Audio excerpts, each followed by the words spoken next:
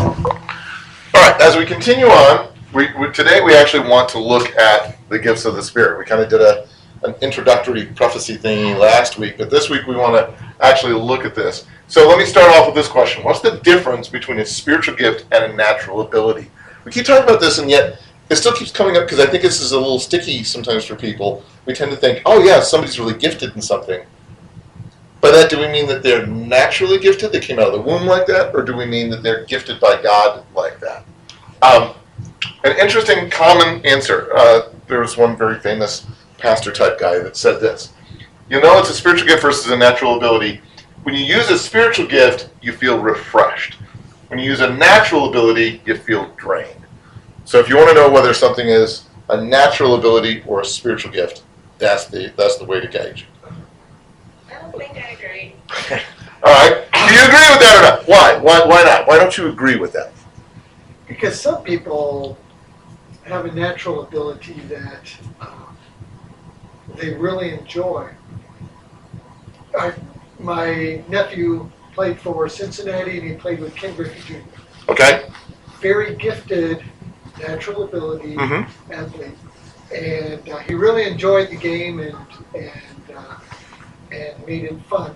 But the problem was when he got injured, he recuperated terribly because he didn't know how to work out.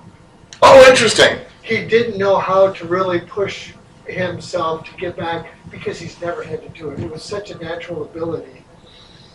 Okay, so that he never really had to do all that training and everything, and so he got injured and he had to work out, and he wouldn't do his workouts. And so you're making even a distinction between there's that natural giftedness, that natural ability, that potential spiritual giftedness where God supernaturally gifts you, and that hard work that we've talked about before, where you go and you're honing this, or in this case, not necessarily.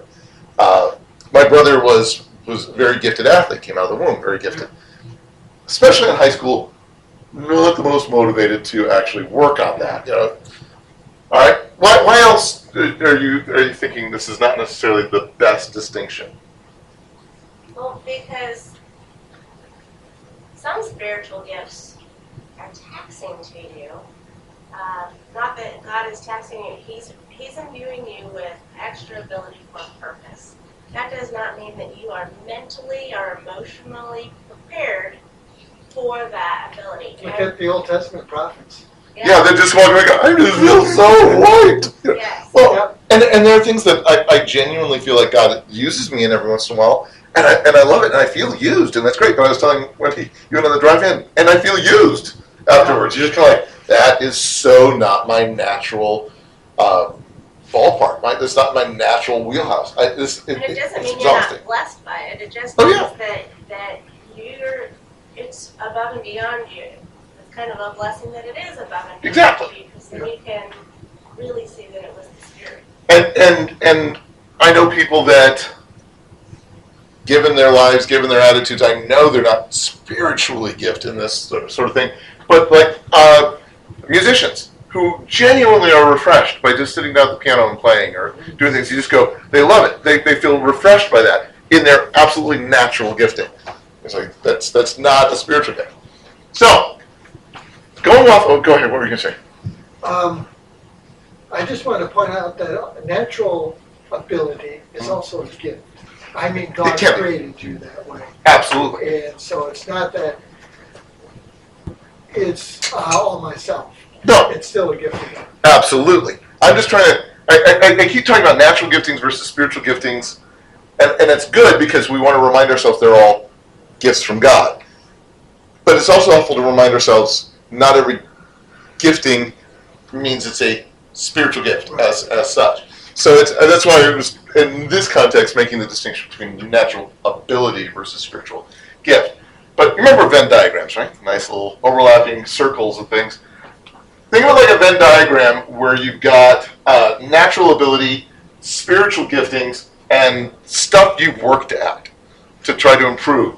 So, like, people who, kids that win the Precious Baby contests, they didn't work on that, and that's not a spiritual gift.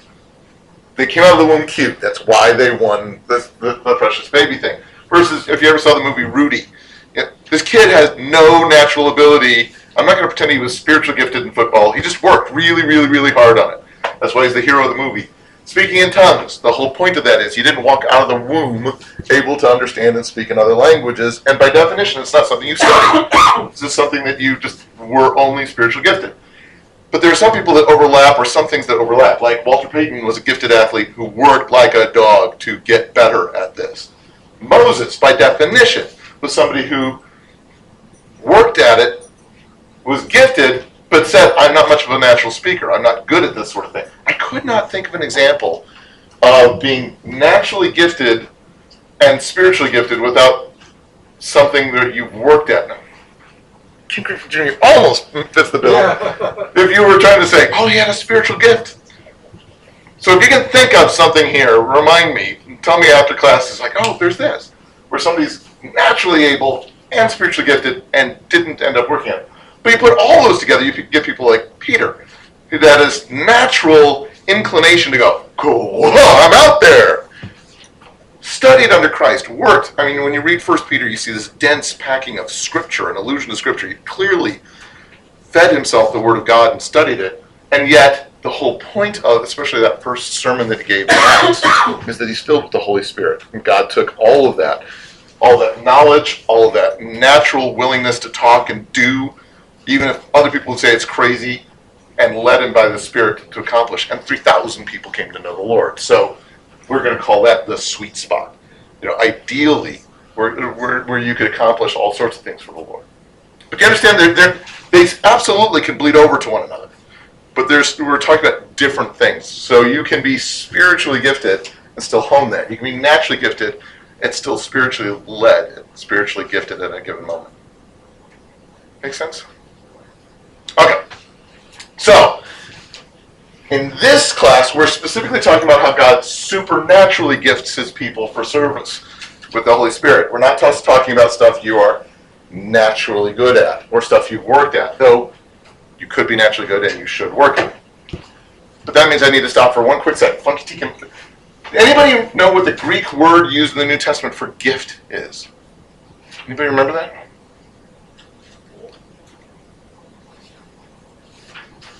Charisma, from charis, meaning grace. Because to the Greeks, any giftedness, anything like that, any gift, is perceived as a grace given by the gods.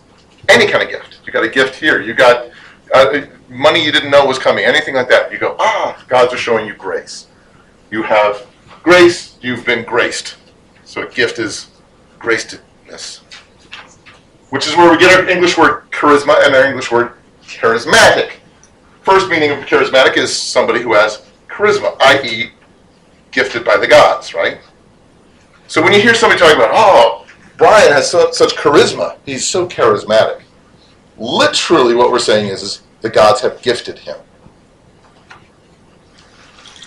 Second meaning, that's germane to what we're talking about today, someone who believes that spiritual gifts are alive and active in the church today, a charismatic. So if you've ever heard about the charismatic movement, I know you probably know this, but I'm just telling you. When you're talking about charismatics, you're talking about people who believe in the spiritual gifts being active today. It's often used interchangeably with the word Pentecostals by people who aren't charismatics and Pentecostals. Because So true. Pentecostals and charismatics are adamant that they are not the same thing. Everybody else goes, Pentecostal charismatic movement. And then there's like the Pentecostal charismatic church that just annoys everybody because they're sticking them together and everybody goes, no! Anyway, so we're talking about the Spirit and his giftings to us. Do me a favor, let's jump into the Bible. Somebody read me 1 Corinthians 12, 1 through 3. We're going to spend some time in 1 Corinthians 12 today.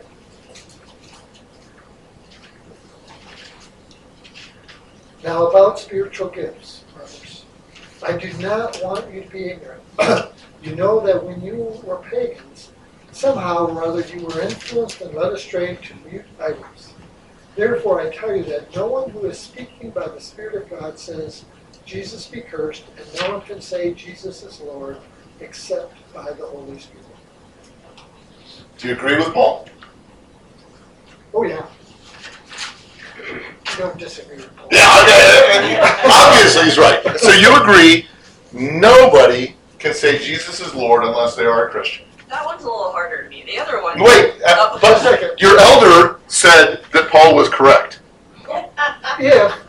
Wait, are you backing off from the Paul is right saying thing? Jesus is Lord and believing it and understanding it, that is led by the Spirit. Just saying those words, Okay. That's As long as, yes, with that appropriate caveat on there, then yes. that's what he meant. I talked to him about Wow. Oh, you were doing so good, Randy. You were doing so good. I was so proud of you, and now we're going to have to talk after class. What about all the people? Go ahead. What were you going to say? Well, the demons identify Christ. Uh-huh. So I don't know if Paul would differentiate between people and demons. Spirits. In general, I guess he would. Well, You mean in this particular context? Yeah. particular context, yeah. Well, let's look. We're told that people used Christ's name and his lordship as an incantation to try to get rid of spirits, right? Back in Acts with the 7 sons of Sceva. Right. And the demons are like, yeah, I know Jesus and you don't.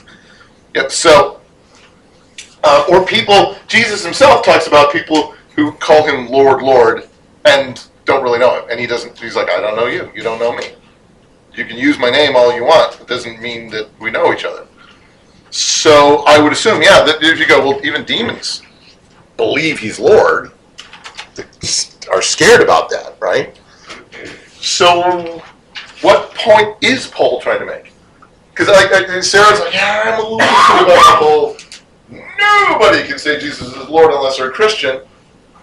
You're like, yeah, even the demons believe that. So what point is Paul trying to make? Or maybe the better question is, why start off a discussion of spiritual gifts like this? Why might you? Okay, about spiritual gifts. Let me start off by saying this. Why? Well, I think it is a gift of the Spirit to be that we understand that we are sinful and need of salvation, and He shows us the way of salvation. And specifically, That is a gift of the Spirit to be able to be a Christian and say Jesus is Lord. yeah, because it's not just salvation. What's the point he's making here? Not just that Jesus is Savior, but Jesus is Lord. Yeah. And the implication, I think, here, and this is what Paul apparently told Randy, and what Sarah was concerned about, and I think what Brian is getting at. There's people who will say it. There's demons who understand it. But do you believe it? Do you actually think that Jesus is your Lord? If so, that is itself a gift of Spirit. Before we ever start listing any of these, before we ever talk about this, the Spirit's already been working in you to have this sense of Christ as Lord. And nobody is really genuinely going to understand that concept and be able to say that unless the Spirit is already working in them. Now, there is that question of people who go, oh, but I don't want to start listing specific things. But there's whole cults filled with people who are saying, oh, but I do believe in genuinely that Jesus is Lord, and I want to live that out, and I have absolutely no relationship with actual God. So, instead of trying to take this out of its context and say, can we just pull this one verse out and say, Christians, Mormons, Jehovah's Witnesses, Moonies that say that they love Jesus too, they're all Christians. We're all exactly the same. I don't think that's the point Paul is trying to make. So what is the point? Why bring this up about, you know what? Everybody is following this. Everybody who does this is actually being led by the Spirit here. Everybody who does this. Were they arguing where gifts were coming from? That's a good guess, I think. Subdivision in the body over the eyeball and the fall and one Apollos. Ooh, that's a good guess. I like that. I'm not going to answer any of those questions yet, because it's the introduction to something. So as we get into the something, I want you to remember the question, why would he start off that way? And as you start realizing and as you start thinking about, yeah, this is totally why he started off that way, please jump in with that. So if you go, oh, yes, this is exactly, bring it up. Go ahead. I think too. There's adjective here. Okay. That's interesting. In verse 2, it says mute idols. Mm-hmm. And I think that's maybe there's a contrast there between idols that are mute and people who are following God, who are speaking things that are true. Well, yes, but maybe I think you're absolutely right. Except there's one slightly more clear parallel there. It's not that the pagans are mute, but the idols are, right? Right. So it's not just that the Christians are talking; it's God is talking in them. So the pagan idols are mute, and the spirit is alive and active. Absolutely, and I think that is crucial as we get into the what is he introducing here. It's like, okay, they're following these mute idols who do nothing. They just sit there being blocks of wood or stone. You're following the Holy Spirit, who's alive and well and doing things and speaking and working through you. Okay, so let's get into it. Somebody read me verses 4 to 6.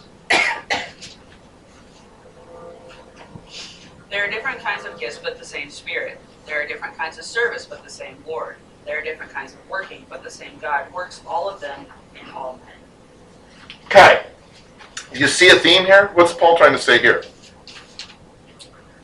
Everybody's different, and what you see in one person isn't going to happen in another. Okay, Someone's going to speak on somebody else, but don't judge, I guess. okay. I mean, I'm not disagreeing, but that's starting to read into the thing about the judgment. But yeah, I can see that. Any other themes that you see just in these verses? We'll tell you what was. Well, there could be a concern there too that people start dividing up factions based on the gifts they received. So it's like, well, we're the African people. These people are here, the prophetic people, and these people are here, the whatever. You say, no, this is one God. We're still dealing with one Spirit here. Well, luckily, we never have those divisions about, say, gifts of the Holy Spirit, right? It's not like we even have names for charismatics and cessationists, as if they were two completely divisions. Yeah. All right. So there's different kinds of gifts, but the same Spirit, right? Different kinds of service, but the same Lord. Different kinds of working, but the same God. So do you see a theme going there? Yes, you pulled out it, but do you see, just when you break it down like this, do you see any repeated theme, structure? It's the Trinity. Okay. It's the Father, Son, Holy Spirit. Listed right there. Okay, remember that. We'll come back to that in one sec. Remember that, because that's going to be germane. What else? Do you see just in terms of the structure of these? Yeah, he's repetitionally hitting the idea of different but the same, and Paul's very purposeful in how he writes and what he's writing. I know. When Randy talked to him, It's almost like he has a genuine natural ability, but as a Pharisee, he'd really studied and honed that. But then he's under the inspiration of the Holy Spirit. we should talk about You that can put sometime. Paul in with Peter. We could! Okay. But yes, he's like, there's all sorts of other things going on. All these things you divide about, all these things that you judge over, coming from the same God. Now, think about that. And how did he begin this? It's like, guys, if anybody is part of the church, if anybody is saying Christ is Lord, you're coming from the same God. You're coming from the same Spirit, right? So even though we love to take these verses out of context and say, Paul is saying something about whether or not you're a cultist or not. And no cult. Yes, apparently if you can just get a cult member to say Jesus is Lord, they become a Christian? No, they had to have been a Christian. In context, what Paul is doing is introducing this idea of, guys, we're part of the same family, right? We're coming from the same Spirit. That's what we're doing. By the way, this Greek word for working here is enegemeton. Literally, effects of power or energy being made use of. It's the stuff that is did. See, we could call this effects instead of working. In fact, that's what energy is. The English word energy is stuff that does stuff. That's what the Greek word means. Yes, it's stuff that's doing stuff. So, different kinds of effects. Stuff what got done by stuff what does stuff. And before we go any further, what important bits of information do you glean from all this? Brian already jumped on this. We're looking at different elements of God that's all still the same God, right? Why, though, connect God's Spirit with our gifts? We have different kinds of giftings, but it's the same Spirit. Why? The Spirit is the one that actively interacts with us directly. Right? Which is why we're talking about. Well, he's the one who interacts with us directly, and we're talking about spiritual gifts. We're talking about he's the one who's giving these gifts. Separate God, right? No, the whole point is, it's all the same God. His whole point is, there's not different gods doing this. He's like, no. The same Spirit that lives in Sarah, lives in Donna, lives in Nikki, lives in Ariel, lives in Ray.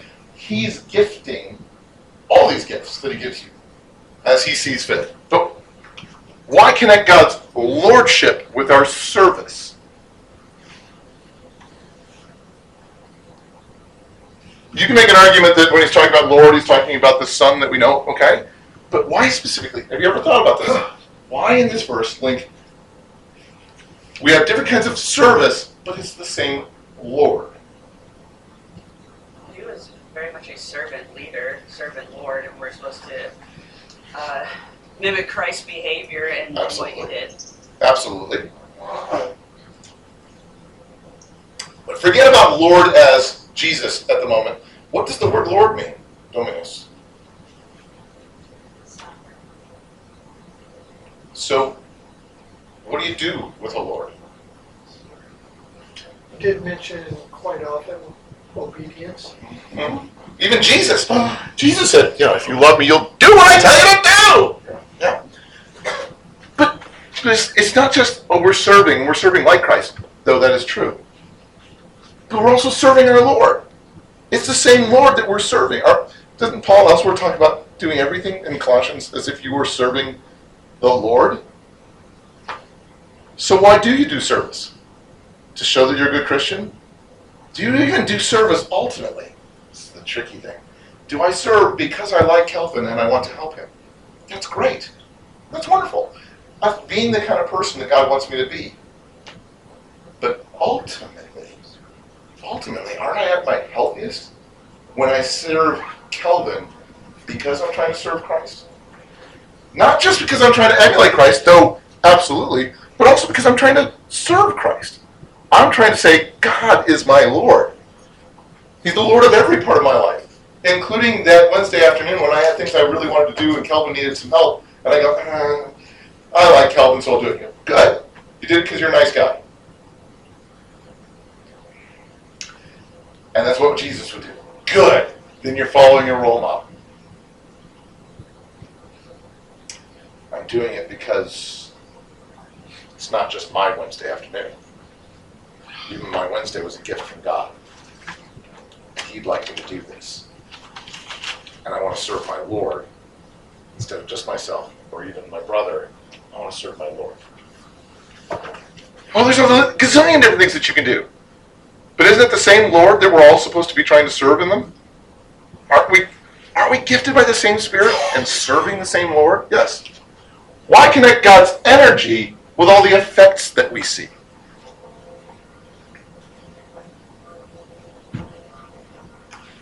Because, like Sarah said, he's thought this through, right? He's not just being poetical. Each one of these means something. So what? Remember how I described, what did I say energy was? Nice Greek word, what is it? Stuff that does stuff.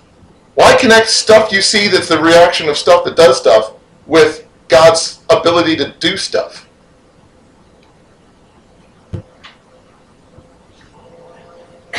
You see stuff happening in your life. Isn't that all from God? Yeah. No. You see stuff happening in your life. Isn't that all from God? You see effects of anything important that's happened. Didn't God bring about those effects? Well, I mean, how sovereign is your God? All the gifts you have, didn't it come through the Spirit? All the service you're doing, isn't it to the same God? All those effects that you see, isn't that God being the great effector? Isn't he the blessed controller and sustainer of all things? Isn't that the way that works? He's not just being poetical. He's saying all the stuff that you tend to divide over or get the wrong focus and priority on or forget. All these things still point to the same God working, right? His same effective power in all these different things. Now I'll come back again. What does that suggest about how we started, right? Why start with, nobody can say Christ be cursed unless he's this way. Nobody can say God is Lord unless he's this way. What? Is he trying to make a theological point there that we mangle and take out of context? Or is he introducing this idea that he hasn't even gotten into the spiritual gifts yet, but introducing this idea of, guys, there's all these myriad things that you lose perspective on, but all these things point back to unity, point back to one unified God. Even if we're talking about a Trinity. The whole point of talking about the Trinity here is his unity, right? Well, one thing that we might say is that you know someone by their energy. You know them by the things that they do. And so we know whether we're participating in the Trinity if we're doing the things that God does. You could even, in that respect, and I don't want to mangle this too much, but you could even say in some respects, this word effects is functionally equivalent in some ways to the fruit that we've talked about elsewhere, where it's like you'll know them by their fruit, by the stuff that demonstrates what stuff is going on in their lives, by the effects. That's what you'll see. So you go, yeah, I see somebody who's angry and bitter and caustic and self-absorbed and uninvolved, and you go, yeah, those are the effects of the Spirit, right? And the Bible's very clear that that's what comes from this. No, it's not. And it might not. You might go, oh, so that person isn't a Christian? Maybe they are, but they've gummed up the works a lot. Maybe there's some pipe cleaning that needs to be happening in there, so that effects can come out that actually demonstrate the work of the Spirit in their lives. That's a good point. Somebody read me 12:7.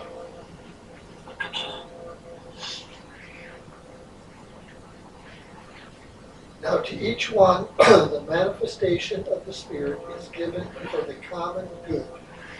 Okay, it's a little itty-bitty verse, but maybe we should stop and look at that one just a little bit, bit by bit, just to try to figure out what the concept is that Paul is pointing out. To each one. To each one. What does that point to? We're talking about, I mean, you can look at the rest of the verse and see what he means, but I mean, just, why is he saying to each one? It's individual and not like everybody's the same kind of thing.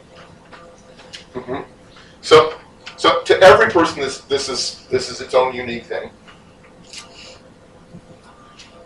Grammatically, what else does each one mean?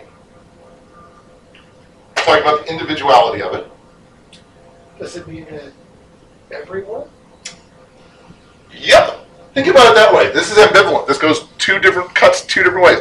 To each one, this works differently. You go, okay, so it's something different and unique to Sarah than it is to Gary. And it's given to each one. Some of them.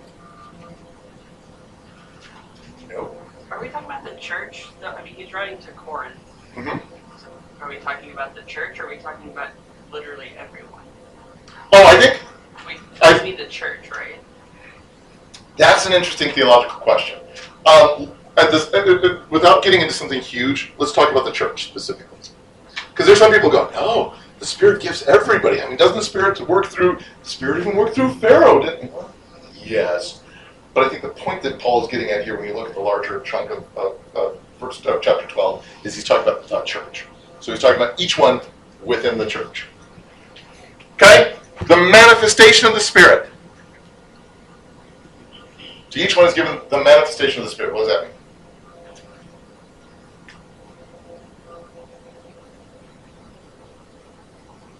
Spiritual stuff, right? Comes right here. Yeah. Okay, let's move on. Actually, wait, let's not. The Spirit's showing himself in some way. Yes. Think about it. Because again, the reason I want to stop is because we will oftentimes read this verse and go, yep, and then move on. And so, stop and think about the implications. It's not just spiritual gifts. Spiritual stuff. When you see this, you see God working. You see the Spirit moving. You've never seen the wind, but you've seen particulates in the wind. You've seen things knocked over. You've seen trees leaning over from the wind. You don't see the wind, but you see all the stuff that the wind is doing. You don't see the Spirit, but you see the stuff that the Spirit is doing. The, effects, right? The stuff that shows that stuff is happening. You see this. So to everybody, each one particularly, and to each one, you see this gift of the manifestation of the Spirit. Not just the spiritual gift itself, but the stuff that points to God working. That's exciting, isn't it? It's not just I got the spiritual gift of growing an arm back. It was really amazing. Watch. Cool. It's like, no, the point of this, the whole point of a spiritual gift, the whole point of a spiritual gift is to point back to God, isn't it? To minister to the body, to point back to God. Yes. I was just drawing my own point. Oh, were you? Okay, that's good. I mean, we even talked about that with Christ's healings. Why did he heal some people, not others? Why did he bring Lazarus back? Because he didn't want Lazarus to be dead? No, Lazarus died twice. Couldn't have been that God just didn't want Lazarus dead. So why? Every healing he did was to point back to God, to honor God, to glorify God. That's the whole point of this. To each one, the manifestation of the Spirit is given. I mean, that's another one. Yeah, you just give it to you. Okay, move on. Not made for our effort to Yeah, it's handed to you, right? claim because you want that one. Well, you can claim it as long as you quote Scripture when you claim it. Or use the name of Jesus like the seven sons of Sceva did, right? Because it's a magic incantation. If you just claim it hard enough, you get what you claim. So you don't end up like they did. Now, I want to be careful that we don't sow division saying these things, but realize, no, there are whole theologies that pop off because they don't pay attention to one single word. It's a gift, not something that you claim. Basically, I was going to say we each have, it's not something we have to work for in this respect. No, working for honoring our Lord, that's important, but Well, we had that whole Venn diagram where we started this, right? Where there's stuff that you can work on. to have that just really given. And why? Why is it given? For the counter. But I thought we started off individually. It's an individual thing. God is working uniquely in Michael, and uniquely in Gary, and uniquely in Lucy. He's working uniquely, yes? Individually, yes? Yes, so they can use it forever. So that I can be blessed by my spiritual gift. I need to know what my spiritual gift is so I can take that spiritual gift inventory so I can walk around going, man, Brian, you've got a spiritual gift of helps, and that's really good. Those of us with spiritual gift of leadership and amazingness think you're helpful. Thank you. And you really bless people. You really bless people. You really do. And I feel so blessed all the time with mine. Is that why I'm gifted at any given point? I talked about Oh, we did. We did. Yes, good one. No. Well, I think also that this is the personhood of the Trinity that's maintained. Our personhood is maintained also. I mean, we are united in Christ, but that doesn't mean that we're now all like one person. So I think that's significant. I mean, we're It not is. like we're not like losing like our personhood in, some force. I want to think of an analogy that works for this. Unique, but still attached, because as a Christian, you're never just a person, just one person. You are part of a community, and an important part of a community, and you're not the same as the other parts of the community, but you're all connected in a very organic sort of. I can't think of a good analogy for that. No, I'm thinking about something. That's a really good one. You are right. Man, I love it. You guys are in classroom. That makes so much sense. Somebody write that down. Somebody scribble down like body as an analogy for the community of Christ, because I think that's important. How would you sum up verse 7 here? Beyond just, yep, everybody's giving gifts. Boom, we jump over verse 7. Yes? One thing's bugging me. Yeah. I agree. One. I agree with what you're saying, but at the same time, don't give something that need to be blamed. Isn't that Okay, it depends on what you. isn't that It depends on what you mean. If I want to give you a gift, I'm going to give Wendy a gift. Yes, at some point she has to reach out and take it, right? If God gifts you with a word of prophecy, we're told even in Pauline Corpus that you could clamp down and squelch the spirit because he tells you don't do that. So apparently you can, and at the same time you can step out in it inappropriately, and at times you could step out in it appropriately. So you have to make a decision as to what to do with that. But it's still a gift. The problem, I think, that Michael and I were pointing to is people who say, I want the gift of a Maserati, so I'm totally claiming it on the word of faith. But the word of faith that Jesus wants me to have a Maserati, and I say this in Jesus' name. I claim the promises. I claim the promise of healing. God wants me healed. By his stripes I am healed. And I claim in Jesus' name that Claim the gift of Sarah's bag. I claim the gift of Sarah's bag. Michael now owns Sarah's bag because Jesus loves Michael. That's the sort of claiming that's the sort of claiming that we're talking about that's inherently dangerous. And I think, thank you, because that's an important distinction to make. You need to accept just like salvation is a gift from the Holy Spirit. Aren't we told that nobody's going to come to the Lord unless the Spirit is drawing them? So even salvation is a gift from God, but it needs to be claimed. It needs to be accepted. And yet, it's not something you can go, I'm saved. No, it's not. It's not your work doing it. Yes. It's easy to point out like the ludicrous things that they often say, but isn't the foundation of the problem like where the gift is originating from? Like I think this is what you're saying. Yes, but like the name or claim to people, the gift is originating from them. It's their idea. Yep. They're claiming a certain gift. Now, they would never say it that way, but arguably you could say functionally that is exactly what it is. It becomes, again, I don't want to beat this drum too much, but it's so germane. Again, it becomes a magic trick. If I do this wording this way and jump through that hoop, I get this effect. That's magic. That's the opposite of what God is doing. The difference between and some, especially people outside the church, but even people within the church, struggle with the difference between magic and the power of God. That magic is you trying to affect yourself and the world around you using spiritual, supernatural power. Christianity is God being supernatural, working through you to affect things in you and in the world around you. And you go, what's the same thing? Fundamentally different. It's the exact opposite. It's not me using supernatural tools to do stuff. It's, if anything, supernatural using me to do stuff. The exact opposite. All right. How am I stopping and really thinking about this? Really thinking specifically about verse 7. How could that help prevent a lot of abuses of the Holy Spirit and of the spiritual gifts that we see in the church today? Think about how spiritual gifts are abused. Think about how people don't use them. Think about people. How would stopping and thinking about any given part of this or all of this together help prevent any of those? Well, Eric just said it. Where the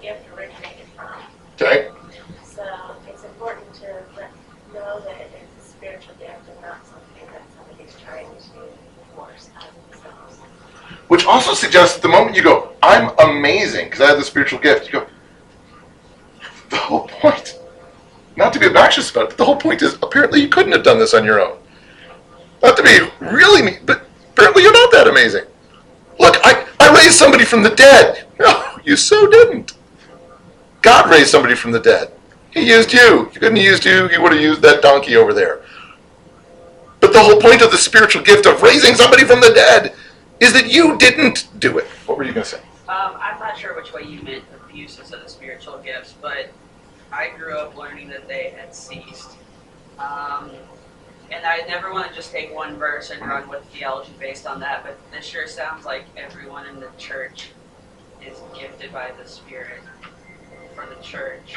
It sure does, doesn't it? Okay, I grew up in a church also that taught the same thing. And somebody in college challenged me to do a Bible study to prove that the spiritual gifts have ceased. The sign gifts have ceased. And I basically convinced myself that they didn't. Because I'm like, wait, there's like only one verse that would even recommend that. And you'd have to really take it out of context to make it say that. And so could you sit there and go, well, this is being abused by the church and that's being abused by the church. I'm not sure the Spirit works that way. Fine. But the idea of saying, by the way, I have unilaterally decided that none of these things exist anymore because there's a verse one time that said tongues will cease. So none of these things happen anymore. I'm like, I probably think that's uncomfortably dangerous. I had no idea it was a common belief that spiritual gifts had. I mean, obviously, I'd heard tongues had ceased. Churches believe I that. think But you're into some terminology. There is, Yeah, but yeah. there's a whole chunk of the spiritual gifts list called sign gifts, things that, anything that looks out of the ordinary, all that ceased at the death of the last apostle. There's a whole theology about that. And I don't see anything in Scripture to say that. But I'm not trying to turn everybody into Pentecostals or Charismatics, whichever way you want to go with that. What I'm trying to do is to say, how about we don't put God in a very little itty-bitty ornate box and tell him that's all he gets to do? How about we just take the vast majority of Scripture at its word and let God do whatever he wants to do? And if he never raises the dead through you, okay, I'm fine with that. He tells you he's not going But- to do that for each person. Oh, you're getting ahead. Anyway, so yes, remembering where the gift is coming from, remembering it's a gift, remembering that it's for the common good, remembering that not everybody has it all exactly the same, but everybody is being used by God in some way, and God is trying. Yeah, if you stop and think about the different parts of this verse, a lot of things that people, even within Corinth, gasp, we're struggling with, that we see here in a minute, those things go away if you actually stop and think about this verse, right? I'm sorry if this is off topic. No, you aren't. A little bit. And to really think this through, that every single person in the body of Christ is uniquely gifted. I don't know, man, that kind of steps on my toes a little bit to think about, well, let's use youth, for example. Well, they're just kids, so what are they really bringing to the field? I honestly don't think they're all youth. But we don't put them in the same category. But if they're uniquely gifted, then shouldn't we be utilizing them the way the Lord wants us to and the way the Lord wants? It gives everyone more purpose, more reason, more importance to the kingdom than I think we sometimes fill out. Just shed a single tear listening to you. Yes, I did. I have never been more proud of you than just this moment. Yes! I mean, you talk. How have you heard me, like almost every week, refer to even the littlest kids going off to children's church? Our littlest FCCers. Do I want them teaching Sunday school? No, they are not gifted in that way. Because they don't have the life experience. Remember the Venn diagram?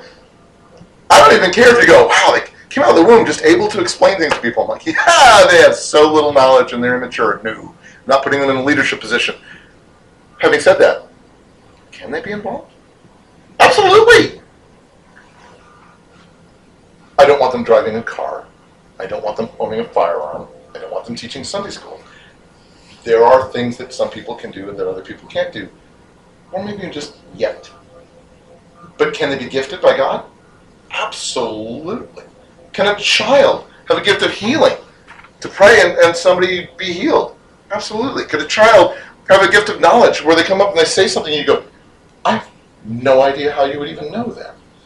Could a child have a gift of wisdom? In fact, if anybody could step out and with the gift of prophecy or wisdom. A child is one of the best people because they're too ignorant to know that they shouldn't. Because so many times we sit there and go, I'm not going to sing. Peter didn't have this problem. But then most of us would sit there and go, I had something in mind, but I'll keep it to myself. Most people are not going to go, a 5-year-old might. Well, if you look at Jesus, when he was a kid, he was teaching the teachers of the temple, but he didn't really start his ministry until he was an adult. Right. He waited until a certain age, and then that's when God decided to use him. Well, yeah. I mean, he waited till he was priest age to be a priest. Yeah. And one of the gifts listed is the gift of faith. And when Jesus is talking about the children, he says that all our faith should be like theirs. Yep. So yeah, I genuinely believe but that a child can be gifted. And yet I sit there and I go, the sweet spot of the Venn diagram is the person that is also taking time to study, to learn, to improve in this kind of stuff. Because again, just like we just got finished talking about, even with like a gift of tongues or a gift of prophecy, even Paul sits there and says, yeah, but the person with that gift can squelch it or use it badly or use it inappropriately or cause a ruckus in the service that was designed to bring about order. Instead, they're bringing about chaos. So you go, okay, I want to make sure that we do all these things, that we disciple people and they grow in the Lord and they grow in their understanding of Scripture and they grow in their maturity and in their relationships with other people and they're reminded what common good means. I love the children in our church, and I actually do appreciate it when I'm sitting in a service and I hear kids talking and they're giggling or they're engaged. For the most part, I appreciate it because I'm like, they're awake, they're engaged, all that kind of stuff. You go, right, and they're being remarkably, irresponsibly dangerous to the people around them. They're drawing other people's focus away from the Lord. They're not thinking about the people around them in a, I don't know, immature sort of way because they're immature. I appreciate that they're engaged, but they're not really thinking about the people around them. Do I believe that they can be gifted by the Holy Spirit? Yeah. Do they understand the whole concept of the common good? Not entirely. So let's all work on this. Let's train them. Let's help them. Let's encourage that. Not just Billy, you need to understand common good. You're not really thinking about the people around you. Shh, there are people trying to pray. Shh. Yes, that's good. But shouldn't we similarly also be fanning the flames of the Spirit in their lives? Shouldn't we also be encouraging them to step out in gifts that God is giving them? Amazingly, it's a both and. You guys say something? Or what did you? You were, okay. No, we were talking earlier about how it can be exhausting to have been used by the Spirit in a spiritual gift.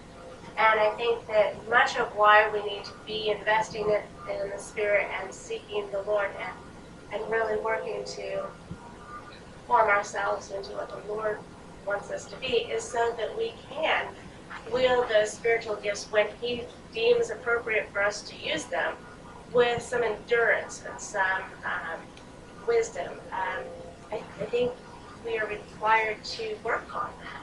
Mm-hmm. So I'm not a name it and claim it person, not in the least, but I am one that I really think that we have to prepare our hearts to be ready for what the Lord wants to give us.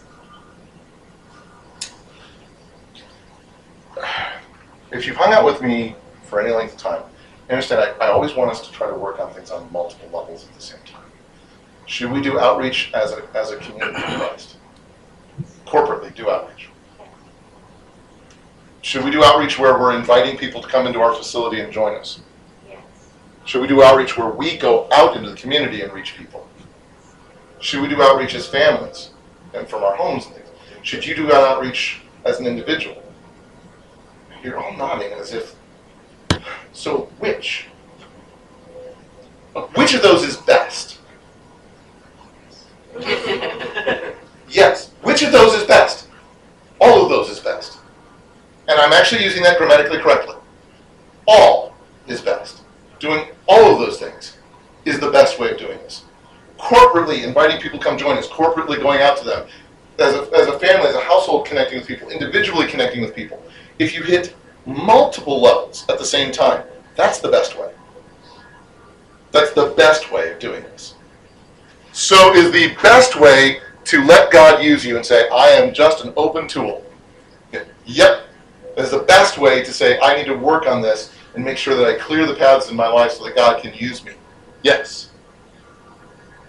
And I need to do this, and whatever God wants, I need to realize that I am going to be uniquely gifted at that moment. It may not be the way that David does things. Yes. So it's individual. Yes. God's working on me as an individual. Yes. Or should I think of myself as part of a larger community? Like, what was the example you used? The body. Should I think about it that way? Yes. Well, what's the best way? Yes. The best way is to think about all those things at the same time. I need to train a teenager because they're a teenager. There's a reason why 14-year-olds aren't handed keys to drive a vehicle. There's a reason why they're not handed keys to drive a public transportation vehicle. There's a reason why you don't take a 13-year-old going, do you understand that planes fly? Yeah? Go for it. Go be a pilot right now. Show us. There's a reason why you don't. Why? Because they're not trained for that. And they're not emotionally prepared for that. What did I say, 13? 13. But if you go, but I really want them to understand. Okay, then what should you be doing? Training them. Well, I thought you said they couldn't be a pilot. No, until somebody's trained them. So I shouldn't train them? How am I losing you? Train them. But realize, you're training them specifically so that the Holy Spirit can use them. Not so that they do it themselves so well. Ideally, we're here, as we're talking about spiritual gifts, like, it's the manifestation of the Spirit. And you might sit there and go, well, I tried really hard to clear the paths of my life so that God could use me in healing. Then I believe you've misunderstood the whole point of the gift. Clear the paths of your life so that God can use you however He feels like using you at that moment. You might say, I don't actually need a healer right now. What I need is, okay, I need a Samson. I need somebody to rip this line apart, and I will spiritually gift you to do it. You might go, I'm actually not physically very strong. I'm tempted to say that, let me anthropomorphize. I'm tempted to say that God would go, what part of spiritually gift you to rip apart the line did you not listen to?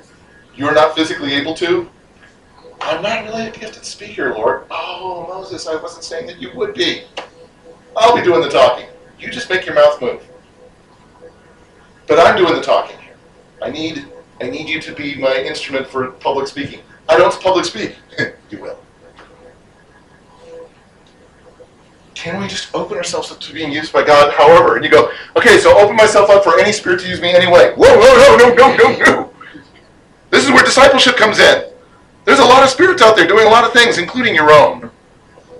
So how about we work on maturity and learning and growing so that you understand the difference between, I thought this was a good idea to say, Satan thought this was a good idea for me to say, or the Holy Spirit thought this was a good idea for me to say.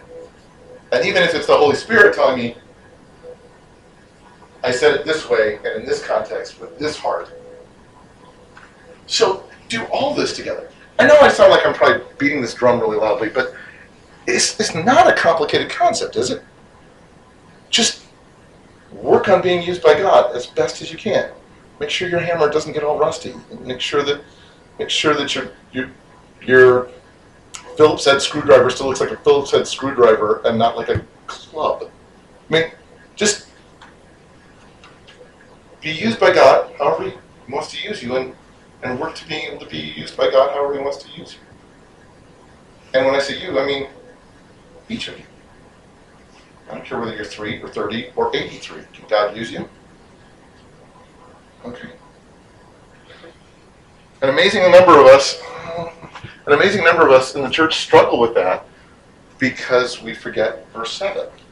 And we think, I don't actually have any spiritual gifts. Michael does. I've heard him sing, and he's singing beautiful. That means he's got a spiritual gift of singing. Really? No, it doesn't. Maybe he's got a natural gift of music. Maybe he doesn't even have that, but he's worked really, really hard with really, really good coaches. He doesn't have a spiritual gift or a natural gift. He's worked at it. Or maybe he had a natural gift and he's worked at it. Maybe he's got a natural gift and then God supernaturally, spiritually gifts him. Maybe he's got a natural gift that he's actually worked on in practice and he lets God work in him and change him and use him. Which, is the one that I kind of think. He has a natural ability in music. I know he's worked at it. And I know that everything he does is saturated in prayer and letting God use him. And so Calvin says, well, I don't actually have any spiritual gifts. Michael has a gift of music, and so I don't actually have it. Verse 7 would suggest, couldn't God use Calvin too? Maybe even in music. And Calvin goes, I'm not a good singer. I'm like, I didn't say you were. Couldn't God use you? Sure. Couldn't you walk on water, Peter? Oh, I've never been good at walking on water. Couldn't God use you to walk on water? So it's a matter of going, how about let God figure out what he wants to use you for, but then do it for the common good to honor God. So just because I actually opened this up, let's make sure that we read verses 8 through 11. Because I can't get through this first time without at least reading verses 8 through 11. For to one is given the word of wisdom through the Spirit, and to another the word of knowledge according to the same Spirit, to another faith by the same Spirit, and to another gifts of healing by the one Spirit, and to another the effecting of miracles, and to another prophecy, to another distinguishing of spirits, to another various kinds of tongues, and to another an interpretation of tongues. But one and the same Spirit works all these things, distributing to each one individually just as he wills. Okay, so why have these gifts been given in these verses?